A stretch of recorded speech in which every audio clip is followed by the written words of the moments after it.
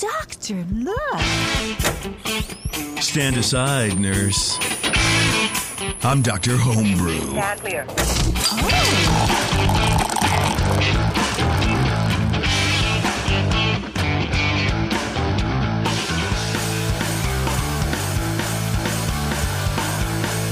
All right, welcome back, everybody. Another episode of Dr. Homebrew. Thanks for sticking around with the old Dr. Homebrew show. We got 2 shows a month. This is the first show for the month of April, I think.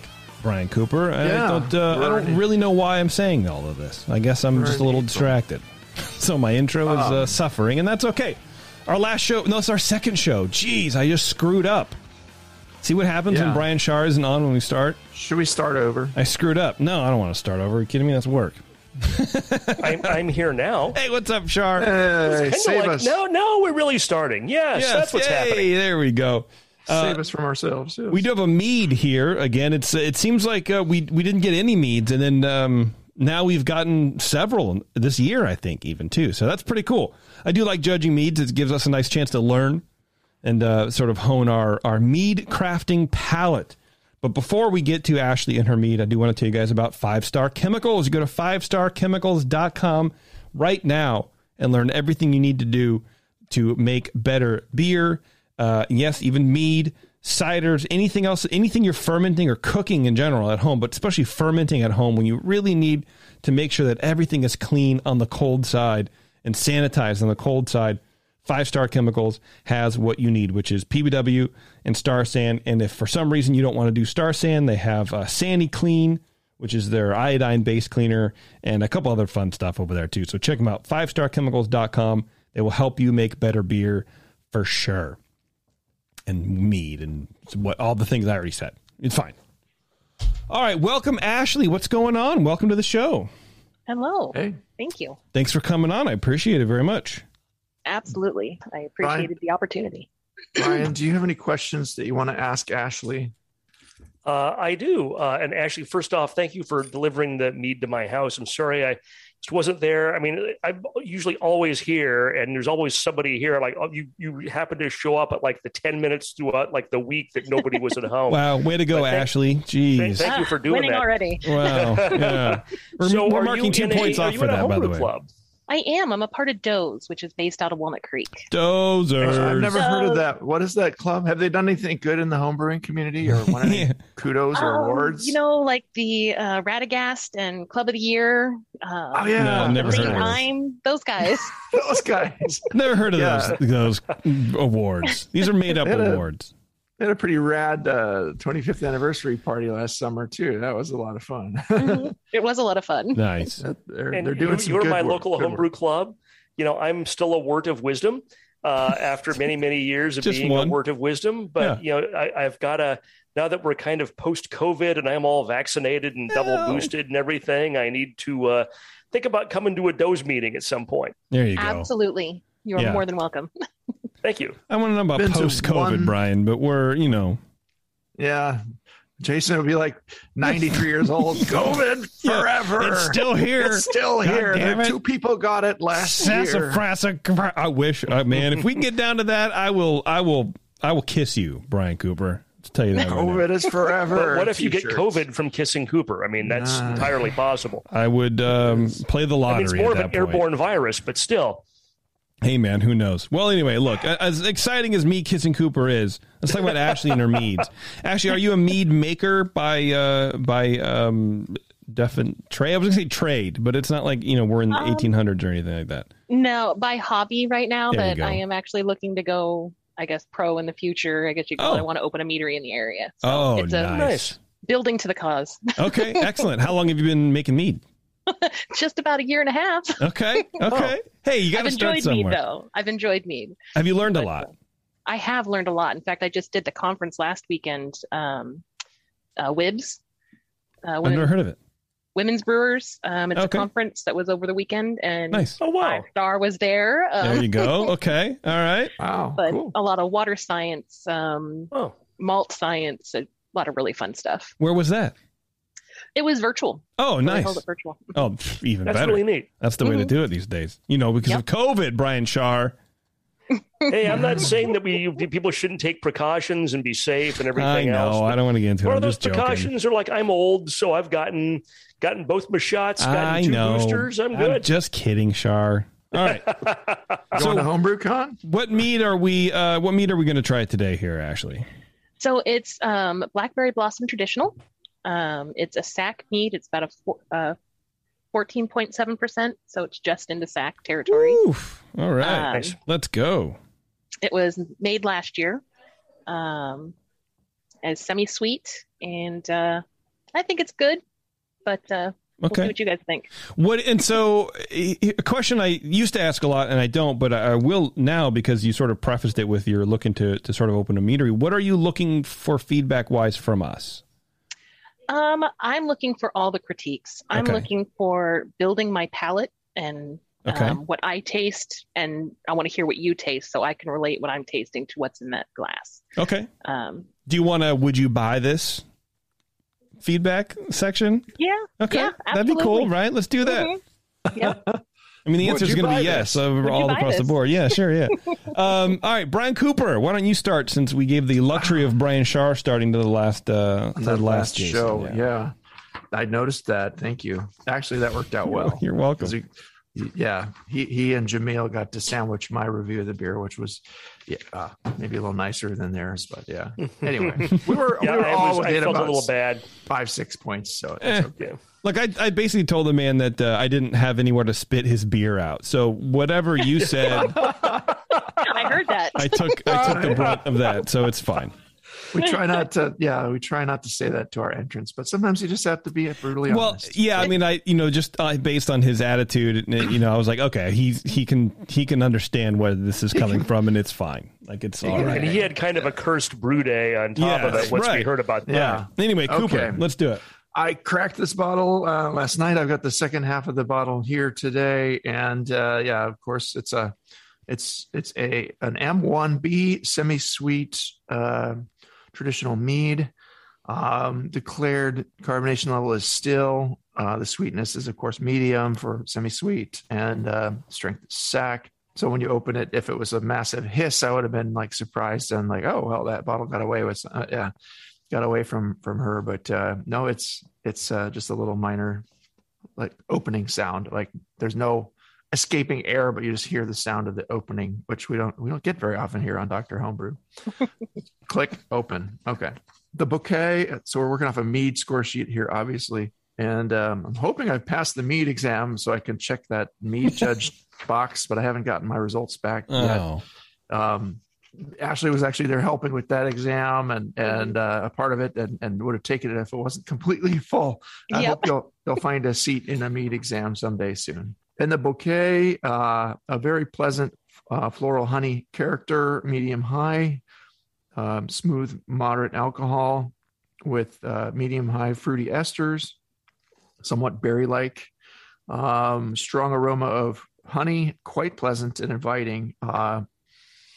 And when you smell something that has the impression that it might be, sweet tasting, I think I have a weird thing calling out sweet in the nose, but it is sweet seeming. There's a lot to take in here, and it tastes like it's going to like be nice and sweet, and maybe not sickly sweet or anything, but it's just like it has that impression. And your nose, I think, as a human, like sugar is one of your brain's favorite foods, so you're probably good at smelling out things that are sweet in some way. Something tips you off to that. But I don't know what the mechanism is. The complexity seems nice and high. There's a lot of different elements at play here that are playing well together. And when I read the description of, I guess I've probably smelled blackberry blossoms in over time. It's that floral, but they describe it in the BGCP literature as leafy. So I'm like, am I getting leafy? I don't leafy. Like plant like leafy. Well, no, I understand what, not like a table leaf, Brian. I understand what leafy means. I'm just like, what kind of don't leaf. Yeah. No, it's like a car. It's like the Leaf car where you charge it. Yeah. The Nissan. Yeah. Doesn't smell like a Nissan. It doesn't smell leafy though. I don't. Yeah. That's just a weird. I was picking on it because it's a weird. It's a weird descriptor. It's a weird descriptor. But the other descriptor is that it's very distinctive. So I guess you just have to go out and smell blackberry blossoms until you learn. The blossom often smells a lot different than the fruit, as evidenced by orange blossom and a lot of other things. But they can be pleasant in their own right, of course. That's a nice aroma. I like, and just a real nice honey-like character in the nose. It smells like real clean, fresh honey. So I give it an 8 out of 10 bouquet. Appearance wise, it's a light yellowy golden colored mead, kind of it's got a golden tinge to it, but it's almost got like a straw like element to it as well. It's like really light yellow. The mead does coat the sides of the glass pretty nicely. It's not like dripping down with legs, but it's very coating, and as the coating slowly descends, you see a little bit of legs. No carbonation visible here. It's fairly clear, only a little bit of light haze, which I would take a point away for. So I 5 out of 6 for appearance. Flavor wise, I get a medium strong blackberry blossom honey note. It's very floral and just general honey like. I would say the sweetness seems somewhat higher than just semi-sweet. It is nice and sweet, but it's certainly not cloying or anything like that. So semi-sweet, it fits. You could almost declare it as sweet, but it's not. Just sometimes just with the balance of it, if it falls into stats like, okay, this should be semi-sweet, but it tastes a little sweeter, you could declare it as sweet and get away with that too. There's plenty of sweetness here to go around, but it's again not super candy like or anything like that. Medium low acid, giving a pleasant balance. Is not too sharp or acidic. Smooth with a medium high alcohol that plays well with the other elements here. There's no carbon dioxide. It's not even, it's not no little bubbles or anything forming here. It's just completely still as declared. The tannins are low and out of the way, not really harsh or biting, but there's a little bit of tannin there that's playing off the other stuff.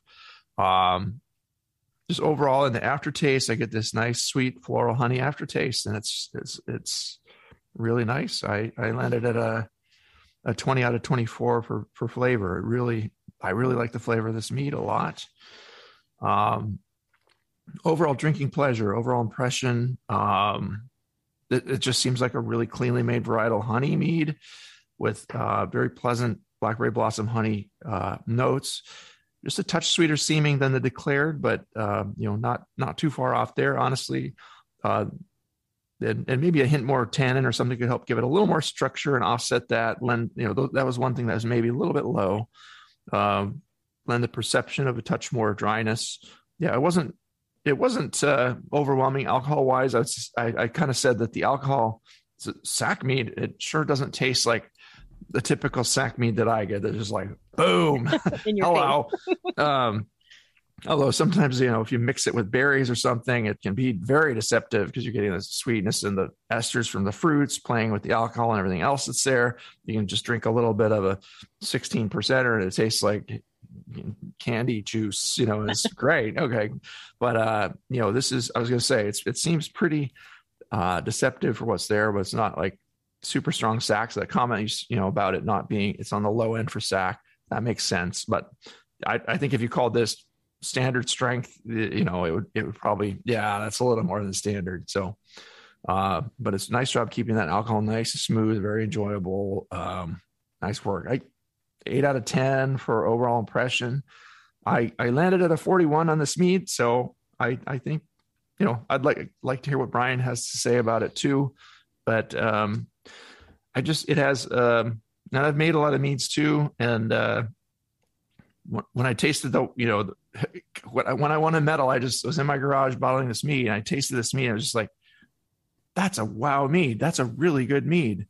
And, it was the one that went on and got me a medal. And I was pretty new to making meads, and I tried to repeat it later and I just couldn't make it the same ever again.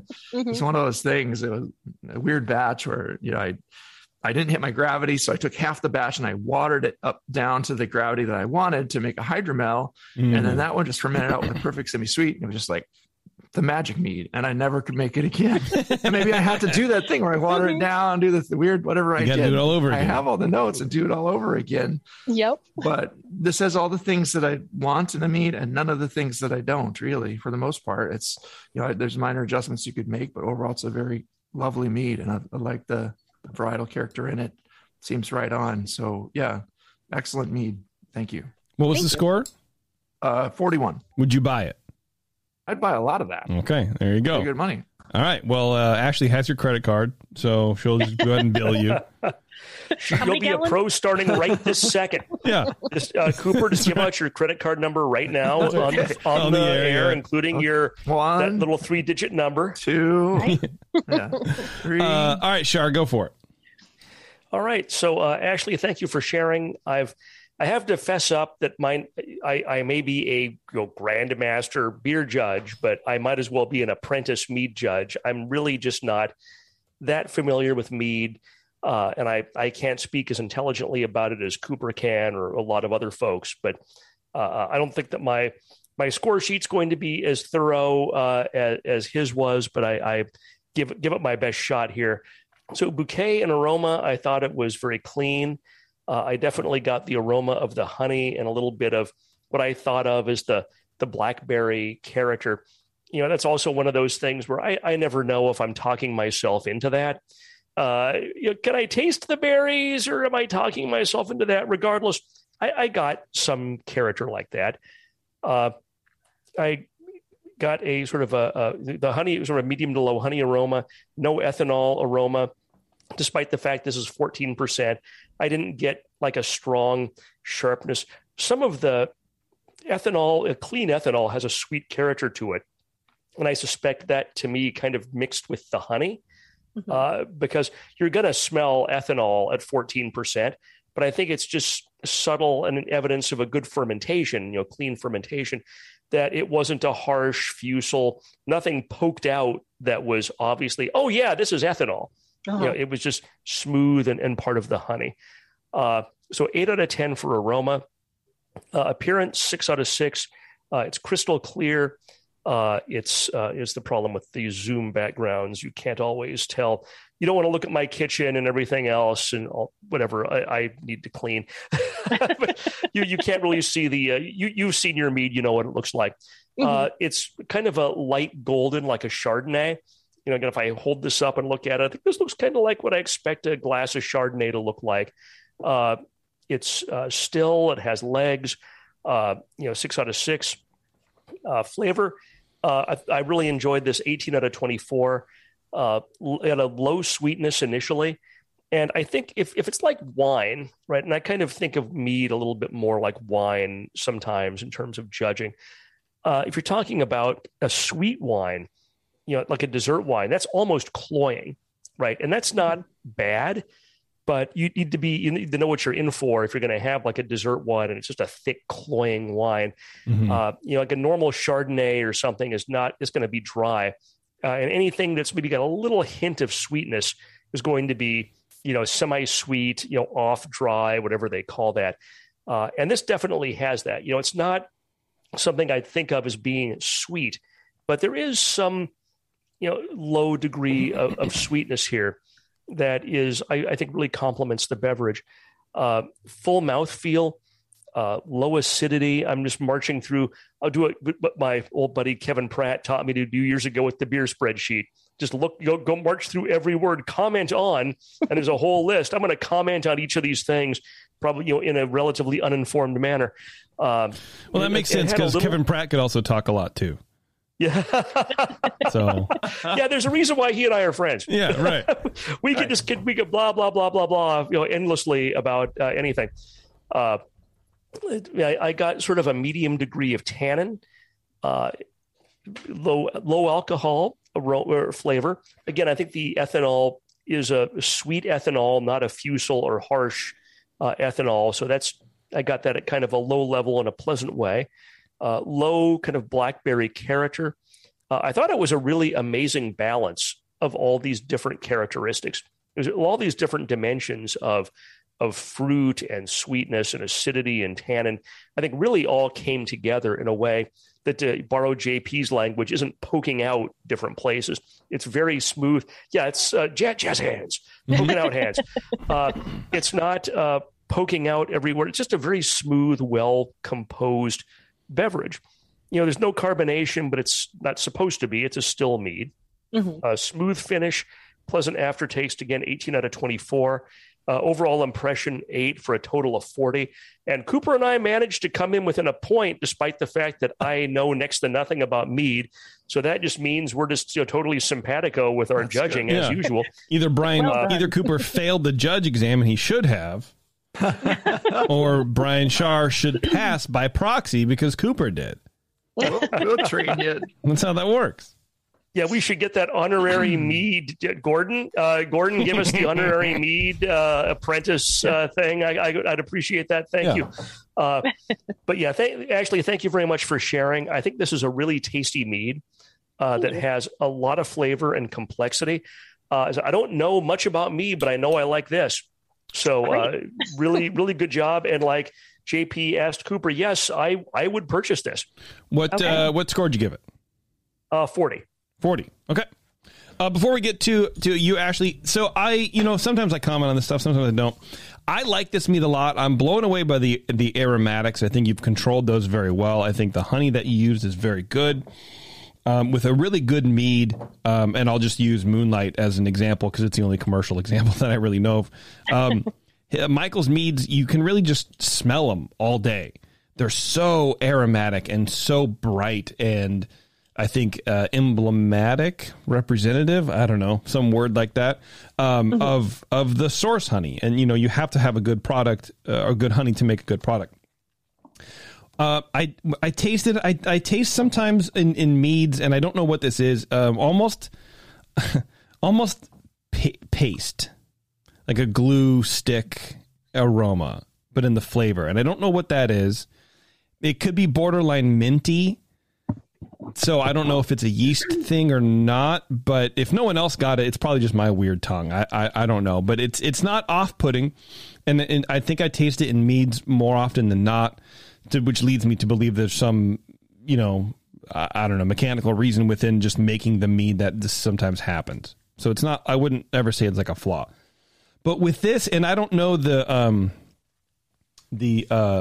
style very well, like probably no less than Shar does, which I know is hard to believe.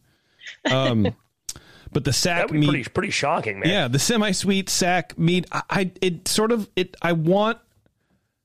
would probably give it like a 38 or a 40. Also, I want just a little more out of it. It's almost like.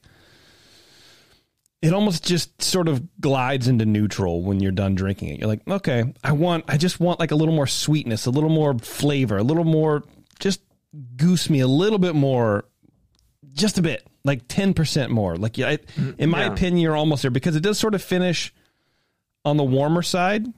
Mm-hmm. And I know it's a mead, that's 14%. And I understand all that. But I don't know if you can figure out how just to like kind of zhuzh it up a little bit with a little bit. It's great. But if I walk volume's at 10 and needs to turn up to 11 kind of thing, something like that. Yeah, man. Yeah. And but if I walk into a tap room, if I walk into your place and I order this and I go, oh yeah, it's very good. I would not be disappointed. I would still recommend the thing. But yeah, this one it leaves me just wanting a little bit more. It's very nice and refreshing. So I do like that. But if you want to maybe you keep it like this, maybe it's a 12%er, not a 14.5 or whatever it was. I don't know. There's some, the last 10% for me is sort of not there. And I don't know why. I have no advice on that. I have no idea why. We'll talk about the recipe, and there's nothing wrong with back sweetening a mead, and Michael and a lot of people do it. So, but I would be curious, and I would maybe suspect that this is a back sweetened mead because the honey character is so strong in it. I get a little bit of a raw honey character, but it's such a pleasant honey that it smells so good. Doesn't bother me. So yeah, it's so. Yeah, we could just talk about your recipe and your process a little bit. Let's do that. Yeah, absolutely. So It was a 5-gallon batch, so I started with a little bit of honey, brought it up to about 1110.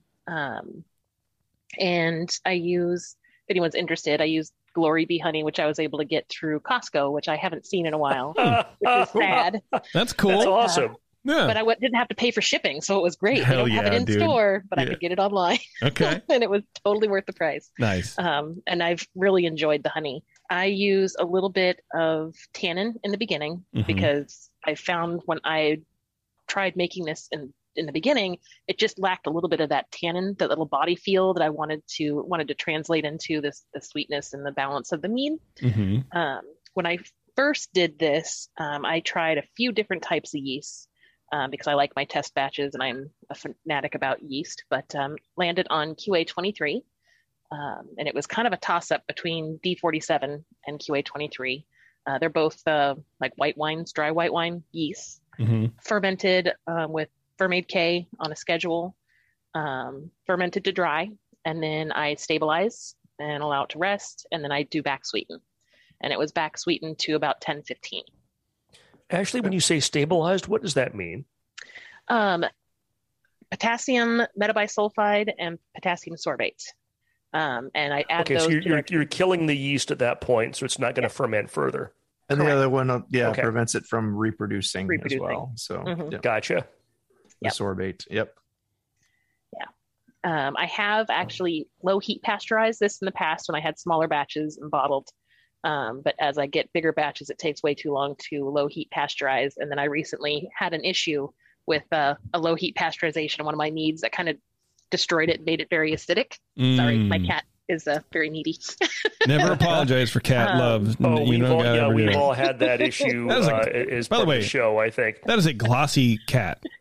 Yes, that's a beautiful he's very cat. Soft. Yes, he's very soft. Looks like he's very loving. Damn, love it. But so I don't really heat pasteurize too much anymore now because of that incident. And it didn't get scorched or anything. It was just a little. No, it turned. I had an Acerglyn that was amazing, and it was a bourbon barrel aged. The bourbon barrel kind of came through. It was really pleasant on the nose. The flavor was great. And then I was like, you know what? I'm going to take this into the club. So I better stabilize it so I can bottle it to take it in. And so I did a low heat pasteurization, and it just changed the flavor completely. Okay. So you're not talking about pasteurizing the must. You're talking about the finished mead. The actual finished mead. Yeah. That's such a bummer. Yeah. That stinks. You do the no heat method then? You're not. Yes, I'm doing a no heat method now. Yeah. Okay. Cool. Yeah, I'm not a believer in heating fermented beverages after they have fermented, because I think just the risks of just what happened to yours, whether it's beer or mead or whatever, you're asking for oxidation, you're accelerating chemical processes that maybe you don't want to. There's a lot of stuff that you've gone to all this effort to control and control properly, and then you heat it up, and then everything can go out of control really quickly. And I learned the hard way. That's the best way to learn sometimes. Well, better than never learning at all, I guess. Exactly. Yeah. Exactly. Okay. Cool. Well, very good. And you said this is a year old. Yes. Okay. How have you found it changing over time? What are your flavor profiles? Dipping. So it starts very hot. It is super hot for a good while, and it calms down over time, and you get more of that blackberry flavor, which is what I really love about blackberry honey. Someone was talking about the flavor. I think it was Brian Shar. The flavor for blackberry honey actually has notes of the actual blackberry in there, so it makes it kind of one of those rare honeys where you do get the berry flavor out of it. So you weren't wrong to taste that. Oh, good. I wasn't totally imagining that. Awesome. Yeah. I did get some berry-like notes in the flavor for sure. Yeah. So it's one of the unique honeys, and I really enjoy it because of that. Cool. And then did you use any finings, or what do you clarify with? I let it rest and clear out as much as possible. And once I back sweeten with honey, I hit it with super clear. That's what is that again? Bentonite or something? Or I'm blanking on it at the moment. Yeah, it's a clarifying agent, Brian. Come on, it's a clarifier. Super clear. But it's some stuff. It's a thing called super clear that clears it up. Yeah, we can look it up. Exactly. Yeah, there you go. Cool. Well, that sounds great. Ashley, do you have any questions for the guys at all? I don't think so, because it sounds like you'll all buy it, so you're fine. Yeah. We'll be all right. Yeah. Okay. When you start, you've already signed us up for your Mead Club. Yeah. Mm-hmm. Oh, absolutely. It's Kieselol, Kaitasan. That's what it is. Yeah. Okay. That's it. Mm-hmm. Yeah. There you go. Bless you. Right. All right, Ashley. Well, hey, we are always here to taste your meads, and come on anytime. Thank you very much. Yeah. Yes, I really appreciate it. Excellent. Me too. Yeah, thank you so much for sharing. Next time you bring some by, I'll try to be sure to be here. Okay. Excellent. I hope you're back on the show next month. And also next month, it's going to be our 9th anniversary. Our first show was released in May 2013. Oh my God. Wow. That's We're wild. getting I have to man. bring you something special for that. I have a Definitely. fig that I just did. Fig and black pepper. That sounds good to me. Honestly, that sounds Nice. great. All right, hang on, everybody. It's Dr. Homebrew. We're going to be right back. Hey, it's Kaylee Cuoco for Priceline. Ready to go to your happy place for a happy price? Well, why didn't you say so? Just download the Priceline app right now and save up to 60% on hotels. So whether it's Cousin Kevin's Kazoo Concert in Kansas City, go Kevin, or Becky's Bachelorette Bash in Bermuda, you never have to miss a trip ever again. So download the Priceline app today. Your savings are waiting. Go to your happy place for a happy price. Go to your happy price, Priceline.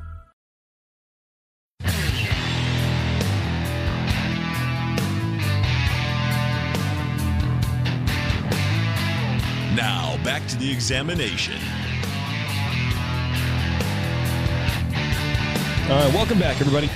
We are here with another, well, not another beer, with a beer. This time we had a mead, now we have a beer. This one is a salted caramel porter. And I think I can honestly say I've never had a salted caramel porter beer before. I'm pretty excited about that. Brewed by Sean. Sean, welcome to the show, man. Thanks for having me. Yeah, no worries, man. I appreciate you sending me some beers. Nice label here, too. Yeah. Yeah. Yeah. That's all thanks to the wife there. Hey, Brian, Nice. can I ask him the usual question that you ask people? Yeah, go for it, man. So, Sean, are you in a homebrew club? I am in a homebrew club. The Mads Emergis. There's this guy, Brian Cooper. I think he's the vice president. Oh, yeah, that's why you wanted to ask. All right. Well, hopefully he's better than our Gotcha. Cooper. I look kind of familiar to this guy. I don't know. I seem to recall founding a club a long time ago, like 15 years ago now. But yeah, we called it the Mads Emergis. Every second Thursday of the month, I'm there too. Brian never misses an opportunity to talk about his club, ever. Madzymergist.com. Where do you meet every month? Something like that. Who knows? We are nomadic at the moment. Yeah. So, Okay. Well, good. We met at You deserve it. Anyway Brewing, Craft Brewing, and Livermore. All right, well, let's get back to Sean All here over and the his place. beer for a second. Yeah, Sean. Tell us Have more you about made a yourself. salted caramel porter before? Is this your very first opportunity to do this? This is my first attempt. First attempt. All right. It I've only says been brewing for about 10 months now, but I've been, I go out in different spectrums and try and brew all sorts of different stuff. 10 months. Dude, it took me like 4 years to brew my first pale ale. I don't know what the fuck you're doing. Ice cream man. Is that the thing you're sort of going for? Like, tell me about the ice cream man. It's on the label, so I'm just kidding. There's a skull if you look closely. It was just a kind of something I think of like ice cream, salted caramel. Okay. Yeah, it wasn't anything specific, just kind of like that's what we came up with. Okay. Yeah, that's not your serial killer nickname. That's really ballsy, man. Brewing less than a year. I mean, a salted caramel porter sounds very complicated to make, and I would have been 100% terrified to even approach that. So good for you for not being me. Yeah, well, it was not easy to find like any real ways of doing it. You know, there's not a lot of my stuff is just YouTube and stuff like that, and sure. Google, and I could hardly find anything on salted caramel porter. So this is a lot of experimentation here. Okay, so good. Sean starts brewing during the pandemic, basically, and then comes to our meeting, and we're like, well, bring some beer at the first meeting, and he sounds like an energetic brewer, and so the second meeting he does bring some beer, and he brings a salted caramel a salted caramel porter and a sour. And I was like, wow, that's cool. Yeah. He's adventurous. Right out of the gate. for a 10 months in. You're love right, it. JP. All right, Shar, why don't you start us off, man? No, certainly. Thank you very much for sharing. And man, to talk like all these guys, man, when I was brewing 10 months into brewing in like 1993 was not even close to this. I mean, that's, but even, I'll say this, even though we have so many more ingredients and so much more information available to us today, there's an amount of skill and finesse that you have to have, and it's sort of a matter of talent. And man, you got a lot of talent to be able to put this together after 10 months of brewing. That's for sure. But I did make a note for bottle inspection. It's a nice bottle, and I got a good authoritative hiss when I opened it up. Aroma, started off with good dark malt aroma at a medium level. Toasty more than roast. At a low caramel. Overall, kind of low aroma. Probably because it was maybe a little colder than it should have been when I judged this. So I have the one bottle, and I opened this up at about 6:30. It's about 9:30 now. It's definitely warmed up a lot, so I'm getting a lot more, sort of aroma in general out of it. This is a salted caramel porter. I'm not getting a lot of caramel out of the aroma, but overall, there's no off aromas, and it smells really nice. I give this a 7 out of 12. Appearance, it's dark brown, clear with a slight haze to the extent it's kind of hard to tell with a beer this dark. Large, persistent tan head. So that's 3 out of 3. Initially, the flavor was dark malt, and I got just a little bit of phenol. And what's fascinating is that as it warms up, I wasn't getting any salt out of it when it was colder. And as it warms up, I definitely get the salt, and I'm not getting the phenol. And again, as we do on the show sometimes, I'm going to change some of my scores on the fly. On the fly score changing. Let's go. This is the kind of excitement and that you could only get from live beer judging on Dr. Homebrew. So there's kind of a low to medium salt that comes out, and it's a lot more. I think the caramel and the salt are a lot more noticeable as it warms up some. And I'm going to cross out where I said low phenol because I'm not getting that now. I think we've never on the show have ever said low to medium salt. I never have. Yeah, I don't think so. And pick a side, though. Is it low or medium low? Oh, there medium you go. Low. Yeah, it's medium low. Medium low. All right. And it's interesting. I wonder, because a lot of the times, almost never when you're judging a beer, does something that you think of as a flaw go away as it gets warmer? Almost always it gets worse. Now, the exception is aroma. Sometimes there's something obnoxious you'll get at the very beginning of a pour that'll blow off and not smell later. But with flavor, that it only gets more intense. And I wonder if there's some weird interplay of like the saltiness and the temperature where it gives some sort of a aroma at a lower temp that it doesn't, or a flavor at a lower temp that it doesn't at a higher temp. I'm not enough of a chemist to know that, but or you just mistook it for something else. Yeah, exactly. So there's sort of a low background sweetness of caramel, which is there. Hop bitterness comes up to almost balance in mid palate. The caramel is subtle, but it's present. I think it's well attenuated. Finish is pleasant and short. I gave it 14 out of 20 for flavor. Mouthfeel 5 out of 5, medium carbonation, no warming. It's creamy with no astringency, medium body.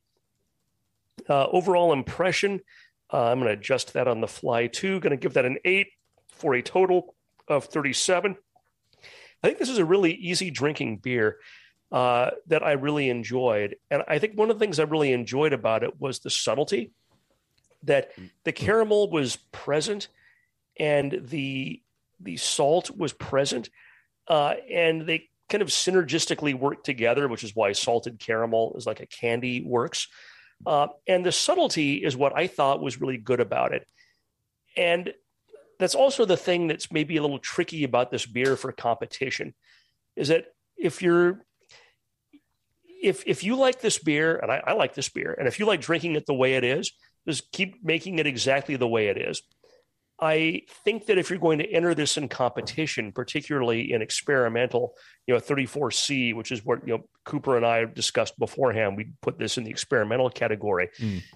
The problem with entering something like that in a competition is that judges tend to, for better or worse, want those declared ingredients to really jump out and hit them in the face. Oh, for something that really pops, yeah, like really pop. Oh, she pops, and they really want to have it come out and pop. And I think the salt is there, and the caramel is there, but the caramel might be too subtle for some judges to really appreciate its presence. And so you're kind of competition-wise, almost kind of rolling the dice here, depending on what kind of skilled judges you get doing the judging in the experimental category. Humble brag. This is something. Was that humble brag? You might, you might not get the best, No, that's judges, not what I'm saying. I'm not saying that at all, JP. But I'm just saying you might not get me judging your beer. You'll have some other grandmaster judge that's not as good. That's right. But then it's also the situation like with IPAs, right? A lot of that has to do how are you going to score? It depends on where you are in the flight, right? So even a lot of judges. Any judge, right? You're doing an experimental flight and maybe you have 8 beers on that flight, 6 beers, whatever, and you get something that's subtle. And if you get it early on, you might be really like, wow, this is the one, this is the one that deserves the 40 or something, right? Right. And then if it comes like the last in the flight after you've had like, a kiwi, the jalapeno, fruited, smoked cheddar, whatever, then it's that can also affect that. But I might consider, if you're brewing it for yourself and you like how it tastes, keep doing it. If you're doing it for competition, I might bump up the caramel flavor just a little, and I'll be curious later on when you talk about your recipe how you were able to get the caramel flavor, because usually something like that it ferments out altogether. And it's just hard to get that flavor without it coming across diacetyl. I got caramel flavor. It did not come across like diacetyl at all. That's a good point. That's a good achievement, because a lot of times stuff in that caramel butterscotch family, it tastes good. It's a good candy.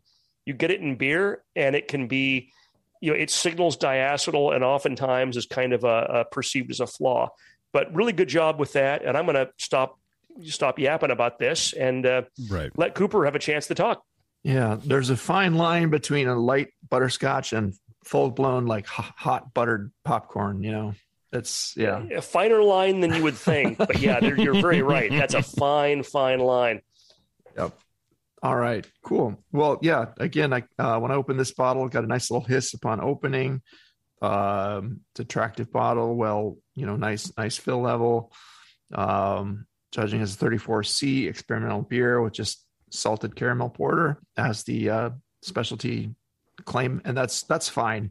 When you enter a beer like this, you don't have to declare it as an American porter or any other kind of porter. I was kind of keying off the American porter guidelines just to have something to work from. Me too. The BJCP 2015, because it's an American brewed beer. It would be the most logical thing. Doesn't seem like an English porter, but anyway, there's different ways you could declare it that would make the judges think different things and judge it differently. But I think the way you entered it is fine. Aroma wise, it's got a pleasant and smooth dark malt character. There's no burnt quality at all. It's like a mellow porter. It's like really smooth.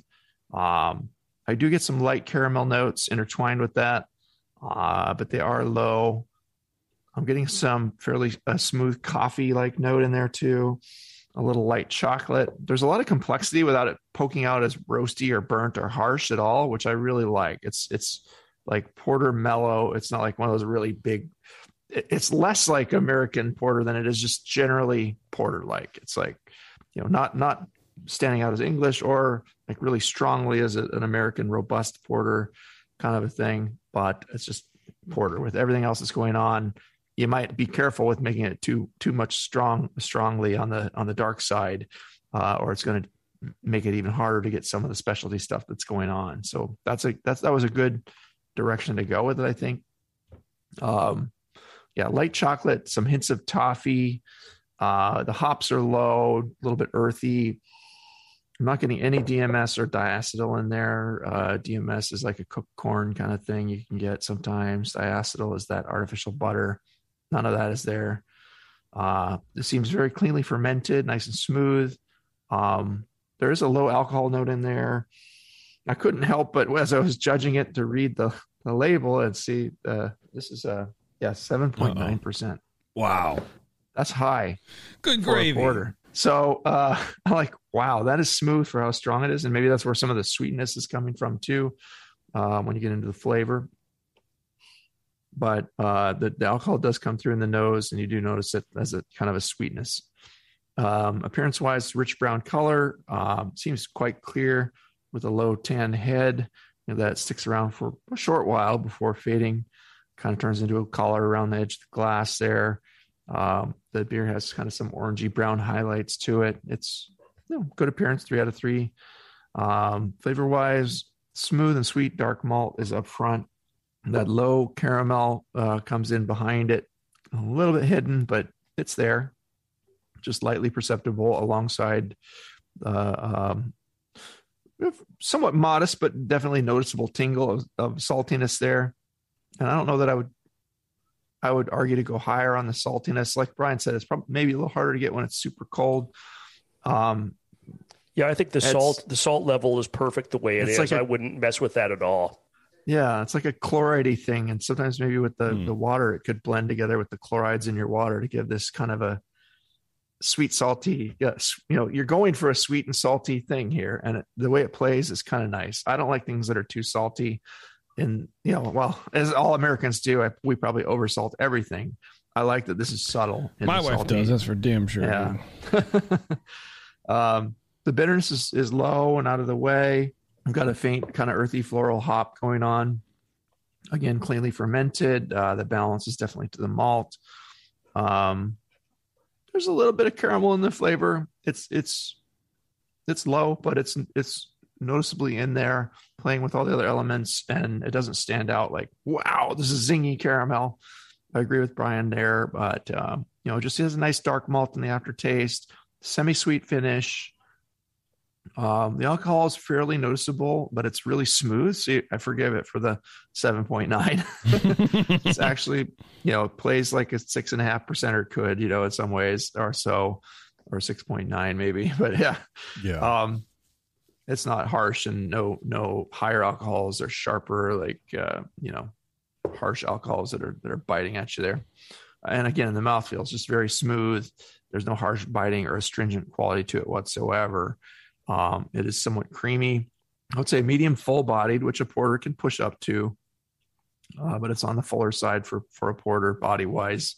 Just the feel and it's not watery. Medium low carbonation. I'm not getting a major amount of warmth here, but there is a fair amount. As you swallow it, you get a little bit of warmth down the throat. But it's so smooth, otherwise you barely notice that. Yeah, I got it in my gut a little bit. Yeah, now further down, right? Yeah. I agree. Yeah, and in the burps, right? Yeah, haven't got there yet, but right. Overall, nicely crafted salted caramel porter. I think it's got all the elements coming through. Although I prefer a bit more caramel to balance a little bit better. And I don't think a little more caramel, however you do that process wise, is going to stomp on the salt or the porter style that's there. There's plenty of complexity here to stand up to a little more caramel and have that play nicely. So I would, regardless of whether you like it for yourself or not, to make a salted caramel porter, it's the one element that's just a little bit lower than the others, and like not as quite as harmonious, but it's the quality of it that's there is nice, and then I would like just a little bit more of it. So maybe if you can, where you're adding the caramel, we don't really know yet. But if you find out, sometimes like JP said, it's something that can ferment out, and if you add a little later in the process or add a little bit more, but I never figure out a way to bring that up a little bit. I think it was Brian Sharp. A very clean beer, represents the named intent quite well. So I gave it a 38 out of 50. Again, Brian and I are 1 point off, and that's cool. But thank you for sharing it, Sean, and love to hear your recipe and talk about your beer some more. Where do you want to take it? Well, real fast before we do that, I like it too. I'd probably give it a 35. I think there's some edges. I think the porter sort of sticks out a little bit. There's some, I think, a bitterness or like a harshness, which I think is like more of a grain thing. I agree with what Char was saying. I would like to see, and I think you too, Cooper, I would like to see more caramel. That smoothness sort of would really help a lot. I would think it's like an American porter. It does feel sort of like more, I don't know, tacky, I guess. I would love to see this maybe like even like a robust porter, like a Baltic porter, something on the smoother side, if that makes, any kind of sense. I like it a lot. I agree. I don't think you should mess with the salt at all. And while you don't really get salt, quote unquote, there's the chloride in the water. Like if you know what it is, you get the impression of like, okay, I see where the salt it is. But I don't think that's like a deterrent to the beer in any way. It sort of tastes like a coffee ice cream. Like a really rich, nice coffee ice cream because of, I think, your porter recipe and maybe some of the grains in there. So it's some of the nicer coffee ice creams I've had. This is exactly what it tastes like. I get the ice cream thing. The preference there. Yeah, I think maybe just a little more on the softer side of the recipe, and I think and dial that caramel up, which we'll figure out just right now. And I think you're like 80% to where I think you want to get. But Sean, go ahead and give us your recipe, man. I was going to briefly say maybe pulling back the alcohol would achieve some of that. Just pulling back the alcohol somewhat. I think pulling back the alcohol would be a great addition, but that's just me. So sometimes I don't want to say it because I think I'm just being like a low ABV, Right, but it's like EQing a mix. Sometimes you don't have to push something up to hear more of something else. You have to pull something back a little bit to get other things to come out. Right. Yeah. Okay. So this was a American porter style. It actually was supposed to be 6.4%. I just was very efficient, I guess. was brewing it, which it tends to happen on like a lot of my brews. I tend to be over than under. Yeah. I'm trying to dial that in, but anyway, it's a 52% Maris Otter, 20% Munich, 4.8% Crystal 120, and 4.8% Crystal 60. 5.6% of candy sugar, Belgian candy sugar, amber, that was added 20 minutes in the boil. And then within 15 minutes of the boil, I made a caramel. I made my own caramel out of Demerara sugar. Okay. Yeah. It was 12 ounces of that. A little bit of wort I added to it and some lemon juice just to make that. And so that's what I tried. There's also 3.4% Special B, 2.6% chocolate, and 1.7% Carapils. It's a lot of different malts. Yeah, there's a ton in there. Yeah, there is. And then hops is 1 ounce of Northern Brewer at 60 minutes. And a half ounce of East Kent Goldings at 15 minutes. The yeast I used was 1968 London ESB. London ESB, okay. That's and good. It was fermented at 150. Mashed at 152 for 90 minutes. All right. The salt I used was it was Himalayan sea salt. I put in during the boil. It was just one. It was actually like a little less than 3/4 of an ounce, so it wasn't a lot. Yeah, that's really amazing how 3/4 of an ounce of salt in 5 gallons. This was a 6.5 gallon batch. Yeah, a little bit of salt can go a long way, not just in terms, which is why when I always talk about when people are over treating their water, I mean, it's not, you didn't do it for treating your water, you did it for getting a salted caramel flavor, but you can way over treat your water real easy because it doesn't take that much to go from, just whatever water you had before to water that tastes like you're licking a rock. It's just Well, originally it doesn't take a lot. Originally, I was going to do an ounce, and then I was like, I don't want to go. I'm going to play it safe, so I went a little under, and I feel like it was the right move. It's a good level. That was totally the right call. Yeah, I think so too.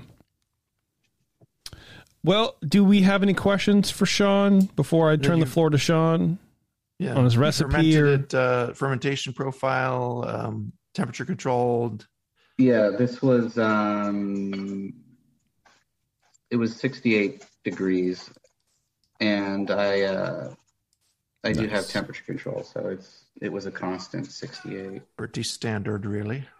I think that's really, really well done. I mean, so when you made the caramel, like, how difficult was that? Is that one of those things where you got to stand there and like stir it for like an hour or something? Yeah, well, not an hour, but yeah, it's like a 10, 15-minute process where you're just constantly stirring. So you don't want to burn it, but you want yourself.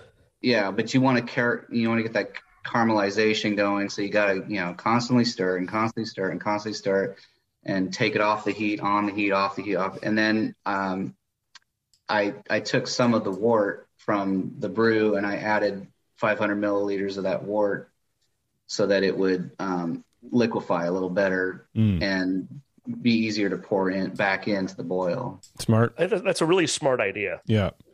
Cool. How do we get him more caramel flavor? Is it putting more caramel in, or maybe caramel flavoring? Maybe cheating a little bit, doing a little bit of both? It was added during the boil, you said?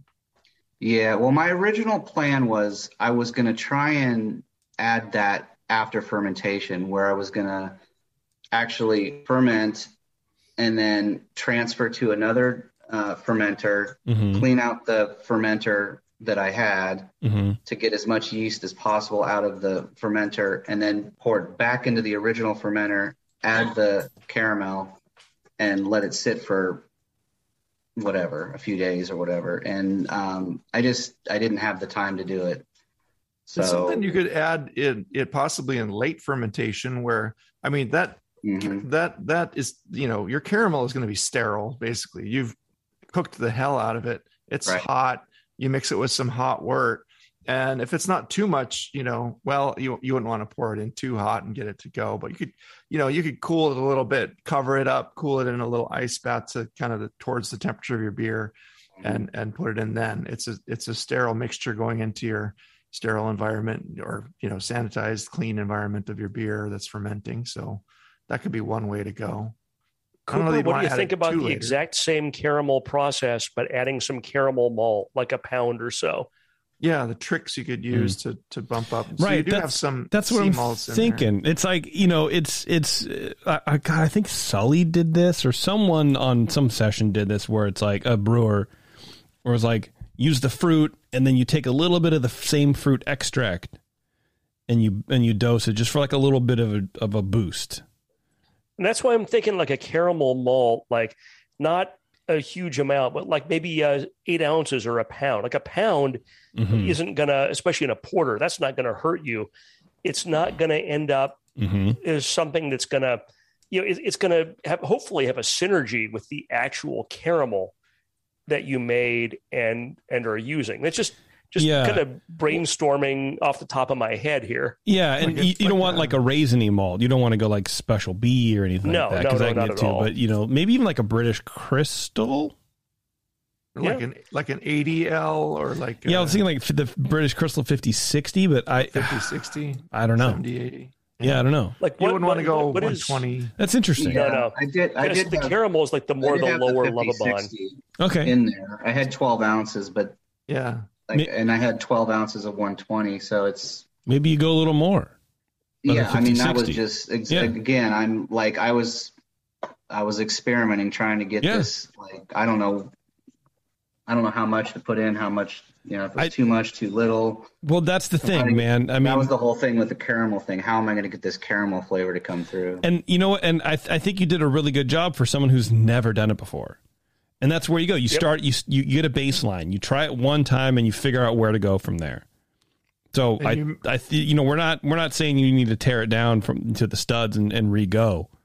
Yeah, you've done pretty good job so far. It's just a matter of tweaking the aspects that you want, and how do we do that? Right, just boosting that caramel a little somehow. Yeah. So I like the extra, little bit of extra 50-60. Try that, see what happens.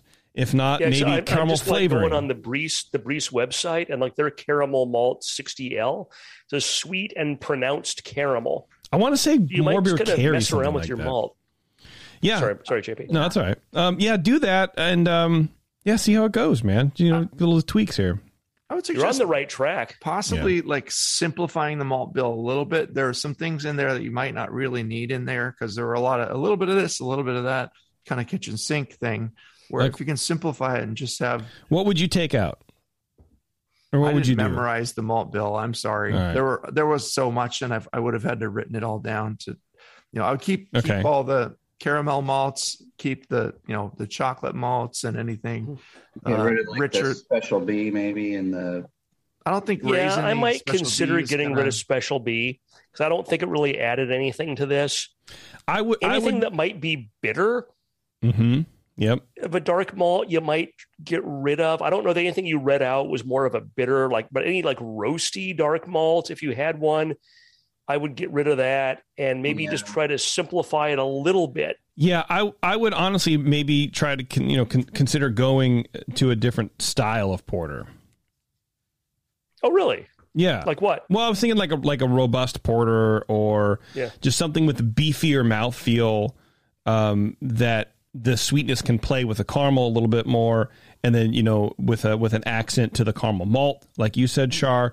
And I think that would just sort of because I think part of the issue where we lose some of the caramel is the sort of bent to the American style porter, where maybe there's a little hop bitterness or something coming through that sort of cleans everything up.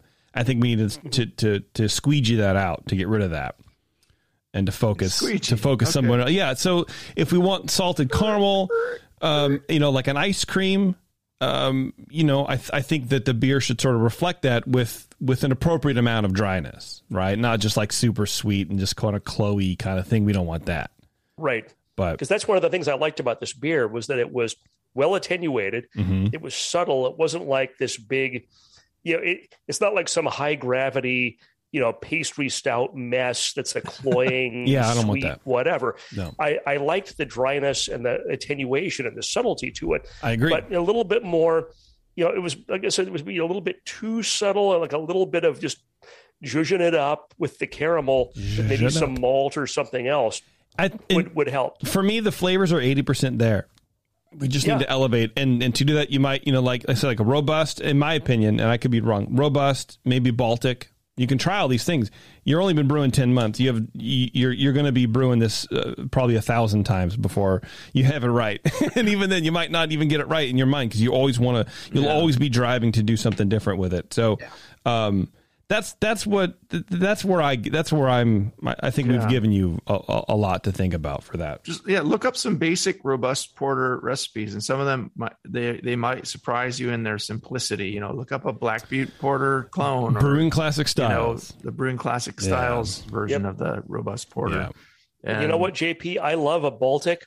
I think I will drink a Baltic porter all day. Yeah. Well, until I pass out, because you can't drink a Baltic porter all day. Sure. But that's one I wouldn't go. I think a salted caramel Baltic porter would be badass, but I think it's also going to be complicated because that's a 10-12% lager. Oh, that's right. Okay. Never mind. That's a really Don't do that big one. beer. Robust porter. I would maybe get. And I would love, Sean, if you ever want to do that, please share that with us. But I would maybe try to keep. Could have fine-tuned maybe a robust salted caramel robust porter or like a British porter or something. An English porter, I think, would be the Baltic. An English porter would be my first suggestion. Baltic is only 6.5 to 9.5. It's not 12%, but the ones that I've made have been like 10%, and oh my god. It can tend. It gets imperial stronger. Sean, do you have any questions that you want us to address? No, I mean, I think you guys pretty much hit most of the notes there. I was just, the caramel thing was the thing I was really struggling with, trying to figure out like how I'm going to get more of a caramel punch out of this. I definitely was a little disappointed in that, but I wouldn't change the way you're like. I do like the beer though, but it's there. Like I can see it, and I think it's a cool. I think it's a cool concept. What you've done is great. After 10 months of brewing, you made a really nice beer. I think the logo's pretty tight too. Yeah, hold on to that. Trademark that. That's copyright. The wife's doing. I got to give her all the credit for that. Yeah, get a trademark on that. That'd be a cool shirt. It's got to be sold in commerce, but honestly, that's okay. Yeah. You sell those shirts. Yeah. I'm a trademark guy, so just give me a call. There you go. Don't change the way you're doing your caramel. Just maybe add a little more of it and adjust the recipe a little bit. Do a porter on its own sometime and dial that in a little bit, and then add the caramel. You can do that too. All right, Sean. Well, if that's it, man, we'll let you split. All right. Thanks, guys. Cool. Really appreciate it. Thanks, dude.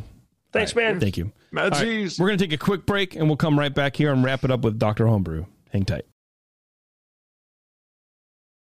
Dr.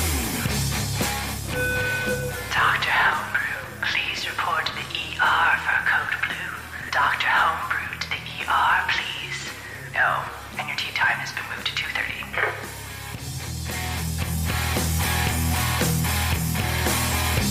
All right, thanks for sticking around, everybody. We are going to get out of here. I want to thank Ashley and Sean for sending us beers. Well, mead. And a beer. That's cool. I like changing it up a little bit, man. It's fun. The mead was tasty. The beer was great, too. Yeah, everything was good, man. That was really cool. It was a cool show because it was like sort of showcased the level that, if you're making something really, really good and you could always make it better, but they were both like 80% there. It was kind of neat to see. It was like, oh yeah, it's like we're almost there. And how do you polish that? How do you get that last little bit? How would someone polish their beer if they wanted to improve it and send it into a show where they could get that done? Yeah. Would they email somebody like me? I don't know. Sure. crosspondlaw.com, Brian. Brian at thebrewingnetwork.com. There you go. That's what it is. Yeah. But it was cool, man. I don't know. I like we get two entrants that are almost there and talking about fine tuning. Yep. You know what I mean? That's the kind of where we can sort of get lost in the weeds sometimes on the show. And I like that. I think it's neat. Like, how do you fine tune a thing? Like we could have gone about a defective beer, we just went on and on about some of these fine points. And that is some of the fun of judging. Yeah, but I agree. I learned a lot about mead from Ashley, which I don't know a lot about mead, and her mead was amazing. And it was really cool that Sean gave us a beverage that we've never had before. Never had it. And the guy's brewed for less than a year, and he's making a beer. It took me like 10 years to get to a point of making something that good. It's amazing. Right. Yeah. That takes some talent. It really does. All right, everybody. Yeah. Thanks a lot for tuning in. I really appreciate it. Like Brian said, if you want to get on the show, Brian at thebrewingnetwork.com. Send us beer, kombucha, mead, cider, whatever you want to do. If you ferment it at home, we will ingest it at our homes and then tell you about it while you are at your home, if that makes a whole lot of sense. Yep. Oh, excuse me. All right, everybody. Thanks a lot. I'll see you later. Cheers.